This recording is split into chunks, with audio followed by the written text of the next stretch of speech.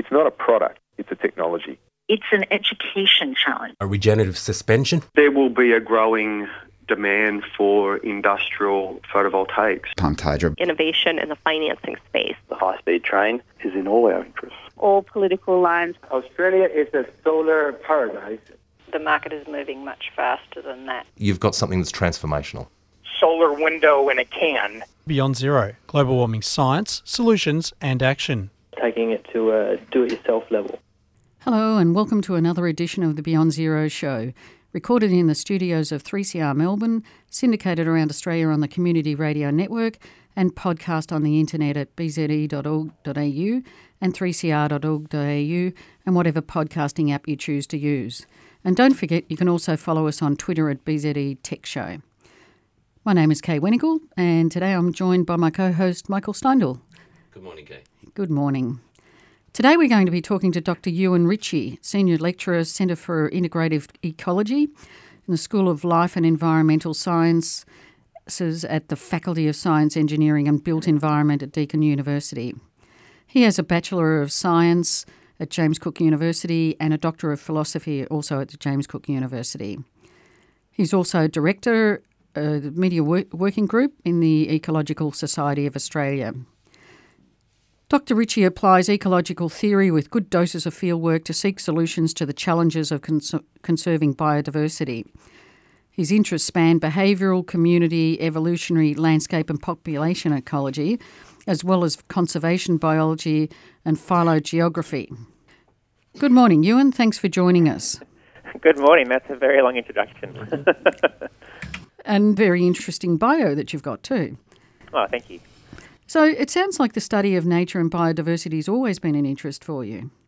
Yeah, look, I've always had a fascination with nature ever since I was a kid, running around on, reefs and walking around in forests, running around ponds, catching frogs and, looking at dead birds and being fascinated. So I've always had a deep connection with nature and being fascinated, I think, just with nature in general. So I guess I always had that inquiring mind and observing things, which is what scientists, I guess, need to have. And so my interest in nature just grew with time. And once I realised that I could sort of study nature and ideally also contribute towards its management and conservation, I thought, why not?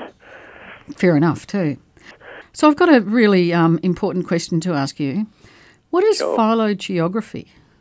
Phylogeography is basically just studying the evolutionary relationships.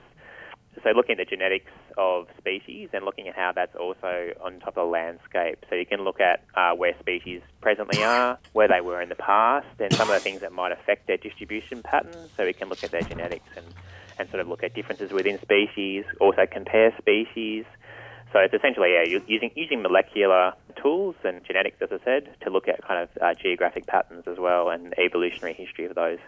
And that's a really important thing to do, isn't it? To find out what's happened in the past. Absolutely, because it gives us clues about what might happen in the future as well. So if we know where species occurred in the past and how that might have affected their populations and their genetics, whether it's to do with climate or whether it's to do with habitat features, we can obviously make predictions about what might happen to species in the future as well. Ewan, you speak of our natural heritage, the plants and animals and other organisations that help define Australia's identity, as being in dire straits. What do you mean by that?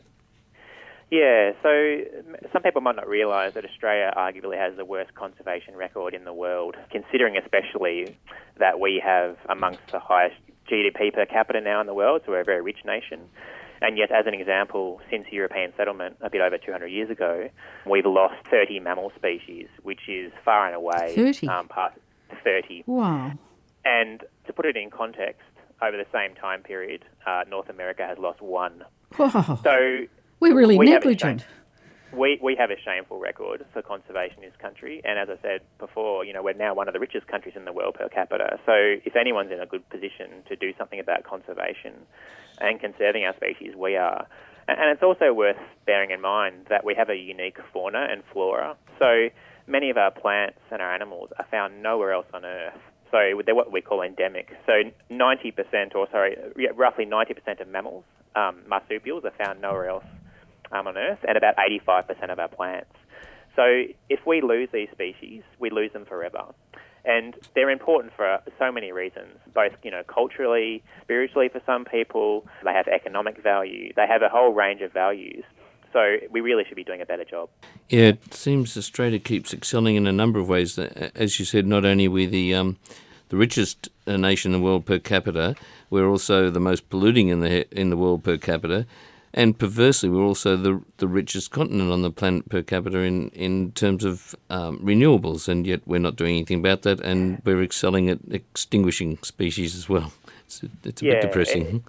It is disappointing, and we could do so much better. I guess as a scientist, we're always looking for evidence-based decisions. Mm-hmm. So, we know that renewable energy is a definite option, and it's got its challenges, there's no question about that, but you need to invest in things for them to work, and we just don't invest in science and in renewable energy, etc., to the extent that we need to for those to succeed. Yeah, and it's been torrid on that score in recent years. You state that Australia has a biodiversity crisis on its hands, and that is not part of our consciousness or the consciousness of our politicians. And you give two key reasons, one being questionable political donations and processes, and the other, the gagging of the public service government and university sciences. Can you fill us in on that a bit more, please?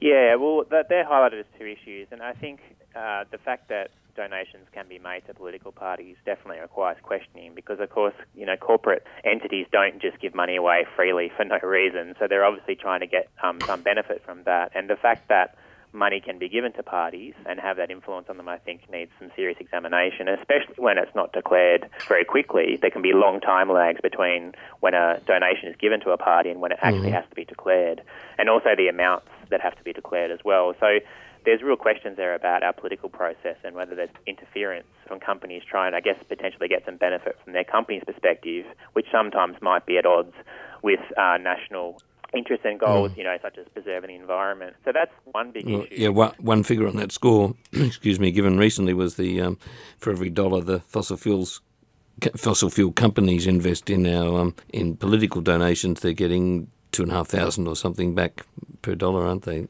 In terms of subsidies and... Yep. There's plenty of examples of subsidies as well as political donations from the fossil fuel industry and the effect that has had on acting on climate change as an example. Another one that's equally, if not even more concerning, is that scientists themselves, both within universities but also within government departments, have actually been gagged. And so they're not actually allowed to speak out on issues, even if they're merely referring to published evidence for things. So as an example, during the alpine grazing trials, which many would argue was certainly not necessary because there's previous scientific research to show that there was a damaging effect of having those cattle in there, that work wasn't allowed to be talked about by people within government departments or even just referred to. So that's just one example, and there's many examples of that we refer to in our conversation article about where scientists have been directly, essentially, bullied into not speaking out about these issues, which again creates this problem because the public therefore don't realise the full extent of the damage that's been done to the environment and that there's scientific evidence for it as well. So how do they actually gag you? Is there a directive that comes down from head office or emails or what is it? Yeah, so in the case of the alpine grazing issue, a Melbourne University scientist was actually told by a minister that their funding might actually be withdrawn or words to that effect if they were to continue speaking out. So that's essentially a form of blackmail, but that was written up by the Age at the time. That's right. But within government departments, there's also just directives that you actually cannot speak out about issues that might be, I guess, in conflict with government policy, and that's part of the existing contracts that people sign on to when they're employed. So I guess the question with that is that, we live in a democracy and we celebrate that, but the question is, do we have a transparent democracy when scientists, whether they be government employed or not, simply can't refer to published scientific evidence for certain issues? And the very people we're paying to know about this and assess it aren't allowed to talk freely. Yeah. Exactly. Yeah. So you're not able to do your job as a scientist because your conditions of employment don't allow that. It makes it more difficult. I mean, I feel fortunate where I am, and I think the situation varies from situation to situation, but I'm sure some of us probably remember a few years ago when CSIRO scientists weren't allowed to talk about climate change as an example. I do. Yeah. And that's deeply concerning because, I think there's a difference between simply reporting what we're finding scientifically versus advocating a particular stance. And they're two different things, but I think the public needs to hear what scientists are finding and what the implications of that are for us, and then we together can decide what we do about that. So they're two different things. They're related, but to simply say you can't even talk about what you're finding, I think is deeply concerning. Yes. So following on the theme of the biodiversity loss, you quote that the world economy is losing 50 billion euros, so in round terms 75 billion Australian dollars, a year through lost ecosystem services, and predicted to lose 14 trillion euros, so in round terms again 20 trillion Australian per year by 2050 if we don't take action now. They're staggering figures. How do you arrive at those, Ewan? Yeah, they're absolutely staggering, and what's even more staggering is they're probably likely to be gross underestimates. Really? Oh, no. So when you consider, I guess, all the different services that an environment provides, so let's think about a forest. Close to Melbourne, we have our mountain ash forests. Those forests help us capture water for our reservoirs. They also store carbon, which of course helps us to fight climate change. They provide a service in terms of tourism potential.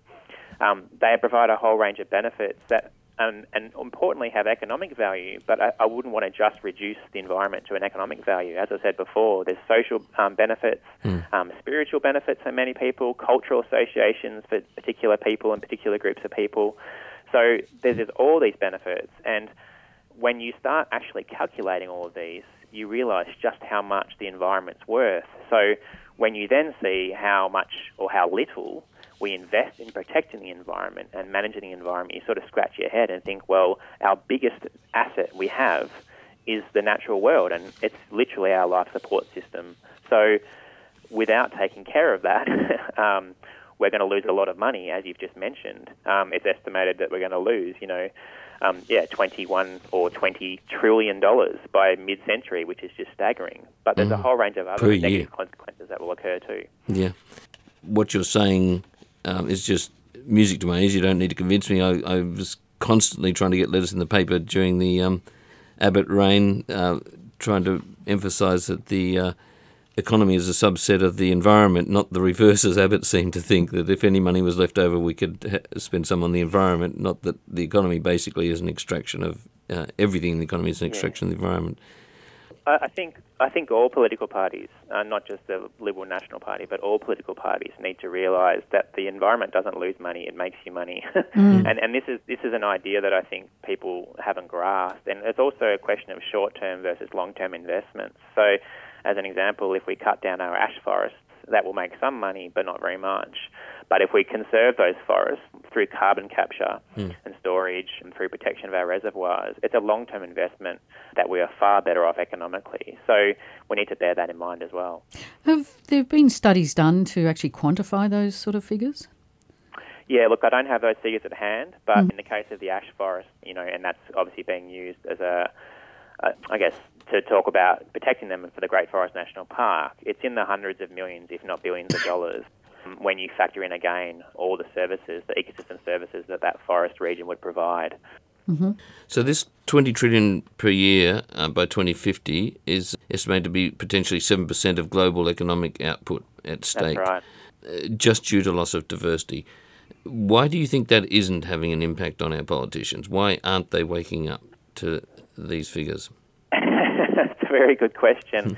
I think, unfortunately, we have very short election cycles. That's one issue. We've talked about the fact that there are definitely some vested interests there in terms of conflicting interests in terms of, let's say, fossil fuels versus conserving the environment and the role that political donations have there as well. But I think one of the biggest problems is that we're very bad at thinking long-term and investing long-term. And if we were to do that, I think we might see a very different scenario. But I think there's also a lot more that be done very early on, I think, in people's lives, and that's reconnecting people with nature and actually understanding the value of nature. So, we do learn about animals and plants in primary school, but not nearly to the extent that we should be. And certainly not really the economic value of nature, and as well as the other ranges of values that we talked about. So I think we need to approach this from a whole range of directions, and not just sort of point the finger at politicians, but there's a lot more we could be doing about educating the public in general about the value of nature and why it's so important. I mean, other things that I think are quite interesting, research that suggests that, if you live near a park or you have access to green space, you're more likely to have less mental health issues. If you protect nature, you're likely to have less crime, etc. So all of these things, again, point to the importance of nature. Yeah, well, actually, that was going to be my main question, that there is that well-established value of biodiversity to the human race in terms of reducing stress and crime and disease. So you've already mentioned a bit about that. How does it work with crime? Well, essentially, it's probably, again, this is not my area at all because I'm not a psychologist. Essentially, again, if you think about it logically, if you provide people with areas of open space and nature, and that reduces stress, as an example, and mental health issues, of course, are often associated with crime. So if you can obviously manage that and improve access to areas of open space and nature which are known to improve our health and both our physical health as well as our mental health, then they can be obviously linked to crime in some cases. So obviously the more green space you have, potentially, you're going to see some benefits in that regard. So it's not at all simple, but I guess it just comes back to the fact that, this deep connection we have with nature and how dependent we are on it for our personal well-being. Mm-hmm.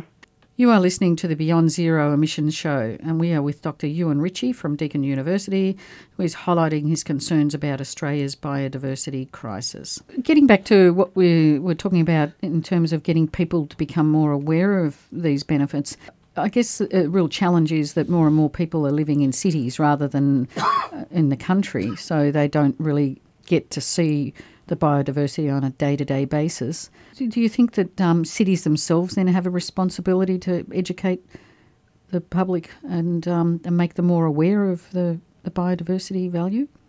Yeah, look, I think we all have a responsibility, and, whether that's cities, whether that's councils, whether that's politicians, mums and dads educating their children, I think we all have a responsibility, and we're only going to see improvement and change, I think, if we all take that responsibility on. So it's true to say that there might be a disconnect for some people who live in the middle of cities and don't have a daily experience with nature.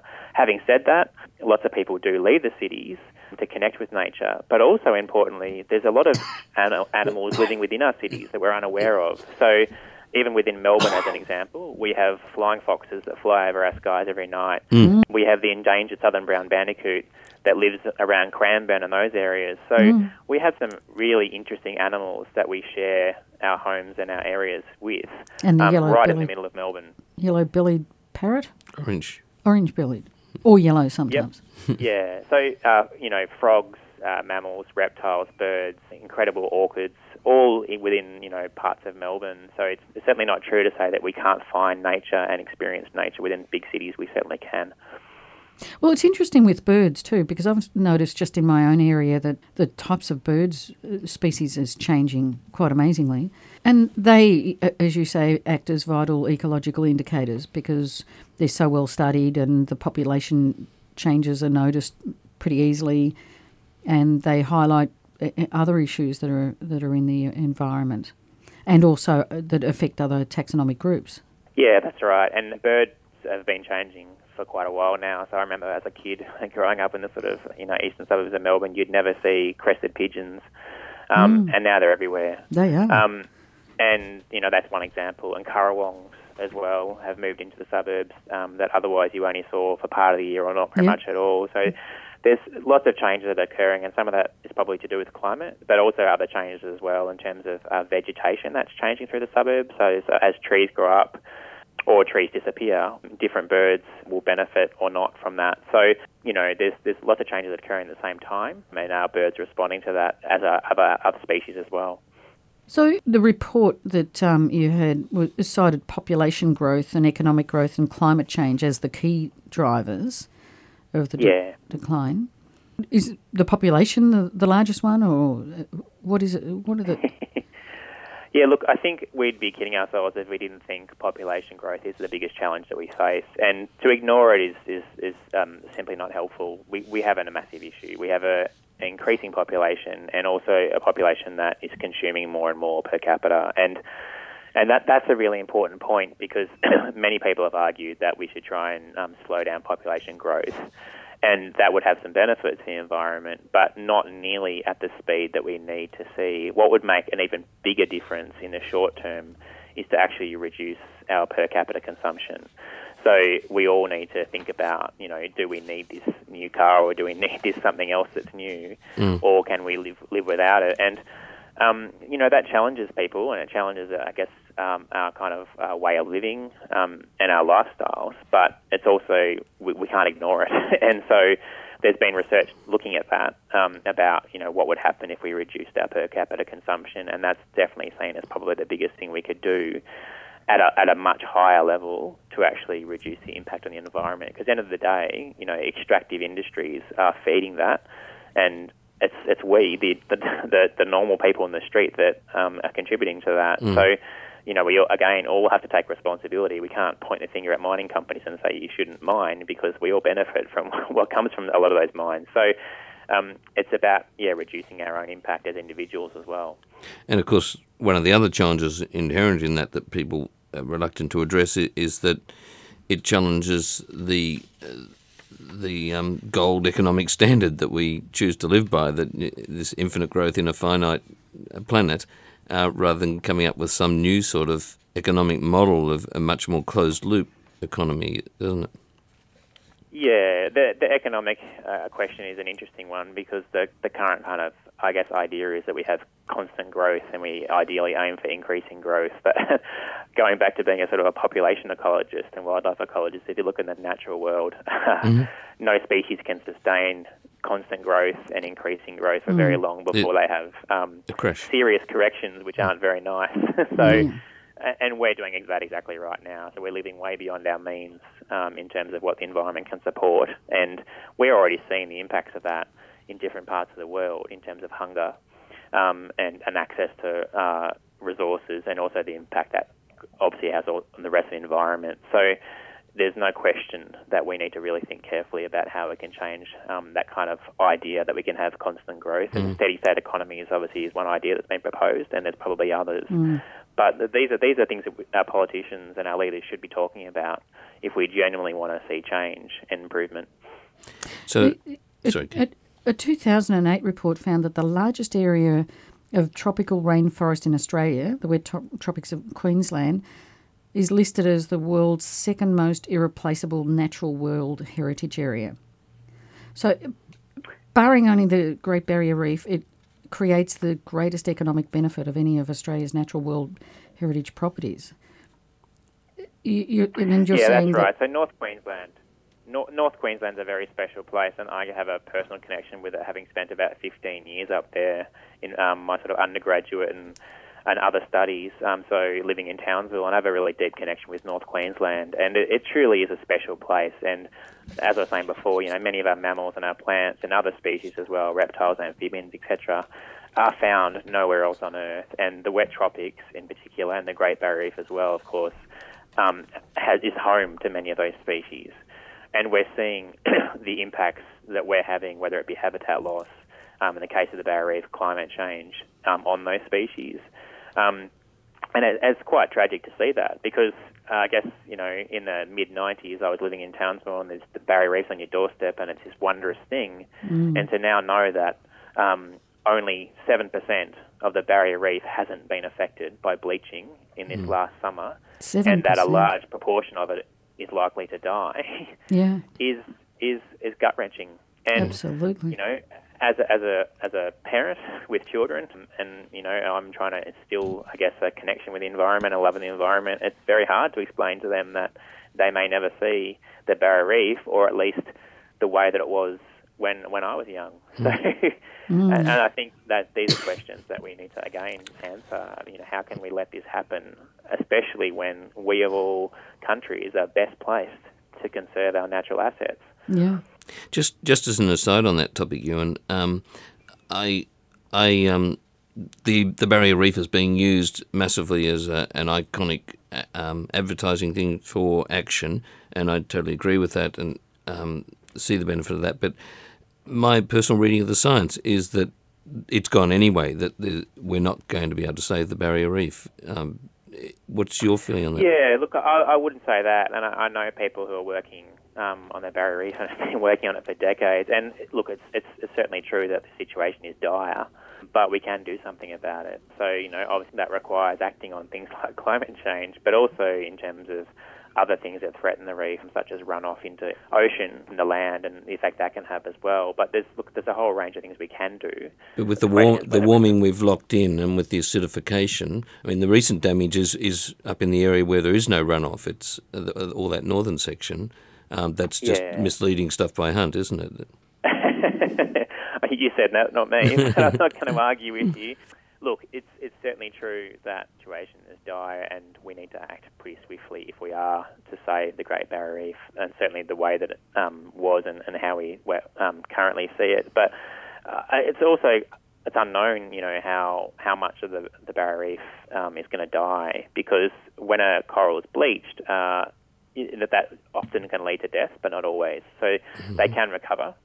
And the question is, to what extent will the reef recover from this latest bleaching event? We'll see that in the coming months. But yes, I mean, that certainly shouldn't stop us from acting. And there's more extreme examples of, approaches that people are talking about in the conservation sense, particularly in regards to climate change. So where we're seeing the impacts of climate change on species in areas where they're currently living that they now can't because it's too hot.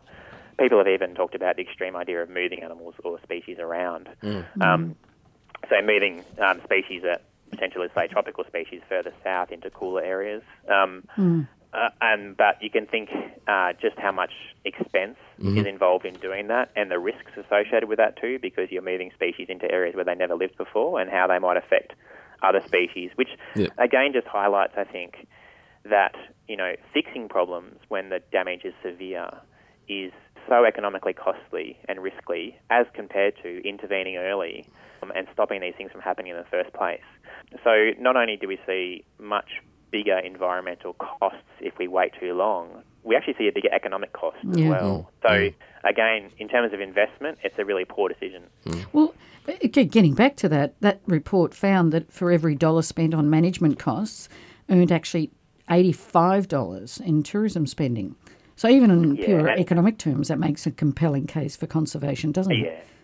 Yeah, and that's, it does. And that's just, quite a common argument made for many parts of the world, that for every dollar that you put in, you're going to get multiple dollars back because of these ecosystem services that we've talked about, but for other reasons as well. So,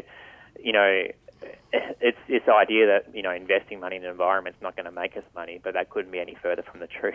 Yeah, and to summarise your stuff about moving species around and stuff, the notion of further geoengineering to fix up our massive accidental geoengineering stuff up already is not one that we really seem well placed to go down that path.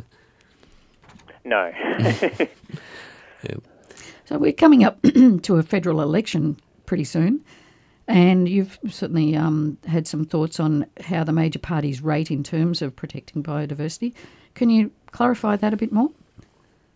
I guess you can judge how well certain parties rate by policies that specifically address the environment, and it's fair to say that the two major parties don't do particularly well on that front.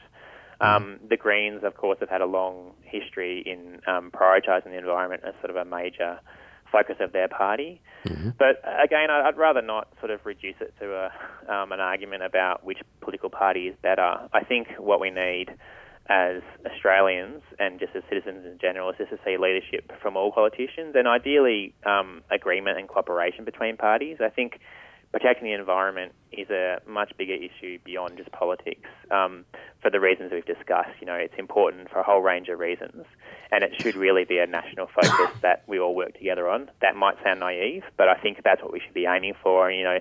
Similar things can be said about education and other things where it's clearly a benefit to everybody. And politicians, whether you're in one party or another, should really be working together to try and improve this situation. And looking around the world, the countries that have taken that bipartisan approach are the ones that are starring, like Germany, aren't they?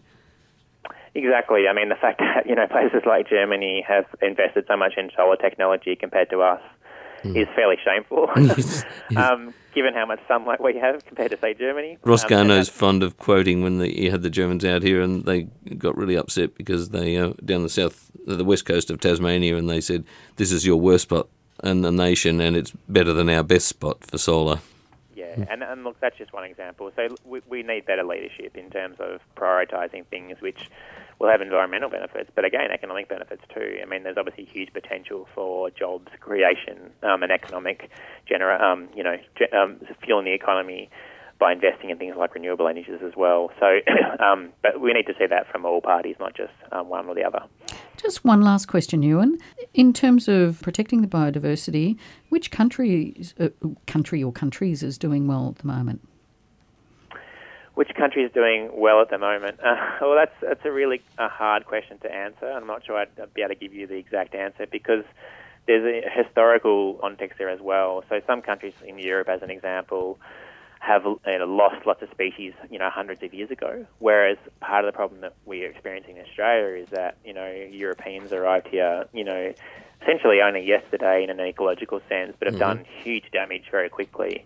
But we're still losing species, and we still have a lot to lose, versus other countries that have essentially done all the damage, and now they're trying to conserve what they have left. So that's a very tricky question to answer. But I think also what's interesting is how different people live with nature. So we've been doing some really interesting work in Romania a year or so ago and looking at how, as an example, people live there in the presence of predators. So that's wolves and bears. And that's because their farming practices allow them to do that. So they have shepherds who protect their livestock. And so rather than, say, shooting bears or shooting wolves to get rid of them and reduce their impact on livestock, they accommodate them by different solutions. So I think, and that highlights another thing, that we could be a lot more creative about solutions to issues and where there is conflict between, let's say, economic interests and environmental interests. If we just took that broader view. Yeah. Thanks for your time today, Ewan. It's been a fantastic discussion and certainly opened my eyes to a lot of areas of concern in the biodiversity area. Where can our listeners find out more information about today's discussions? Information on the Conversation website, which has the article we discuss about the importance of nature and why we should be prioritising investment in that. And I also have a personal website as well, which is just ewanritchie.org. So you can certainly look there for more information. There's plenty there. Terrific. Thanks again. Thank you. Bye. The Beyond Zero show is brought to you by the Climate Change Solutions think tank, Beyond Zero Emissions. And if you want to listen to this show or any of the others that we have done, then you can go to www.bze.org.au and click on podcasts. You can also find us on Twitter at BZE Tech Show. Thanks for listening, and we'll see you again next week. It's not a product, it's a technology. It's an education challenge. A regenerative suspension. There will be a growing demand for industrial photovoltaics. Pumped hydro. Innovation in the financing space. The high-speed train is in all our interests. All political lines. Australia is a solar paradise. The market is moving much faster than that. You've got something that's transformational. Solar window in a can. Beyond Zero, global warming science, solutions and action. Taking it to a do-it-yourself level. Did you miss the latest episode of your favourite 3CR show? Visit 3CR's new improved website. Now you can listen to the latest episode of almost every 3CR show with one click, including music, arts, community languages, current affairs and more. No need to podcast, no need to download. Visit 3CR's website, 3cr.org.au. Then go to your favourite programs page to listen.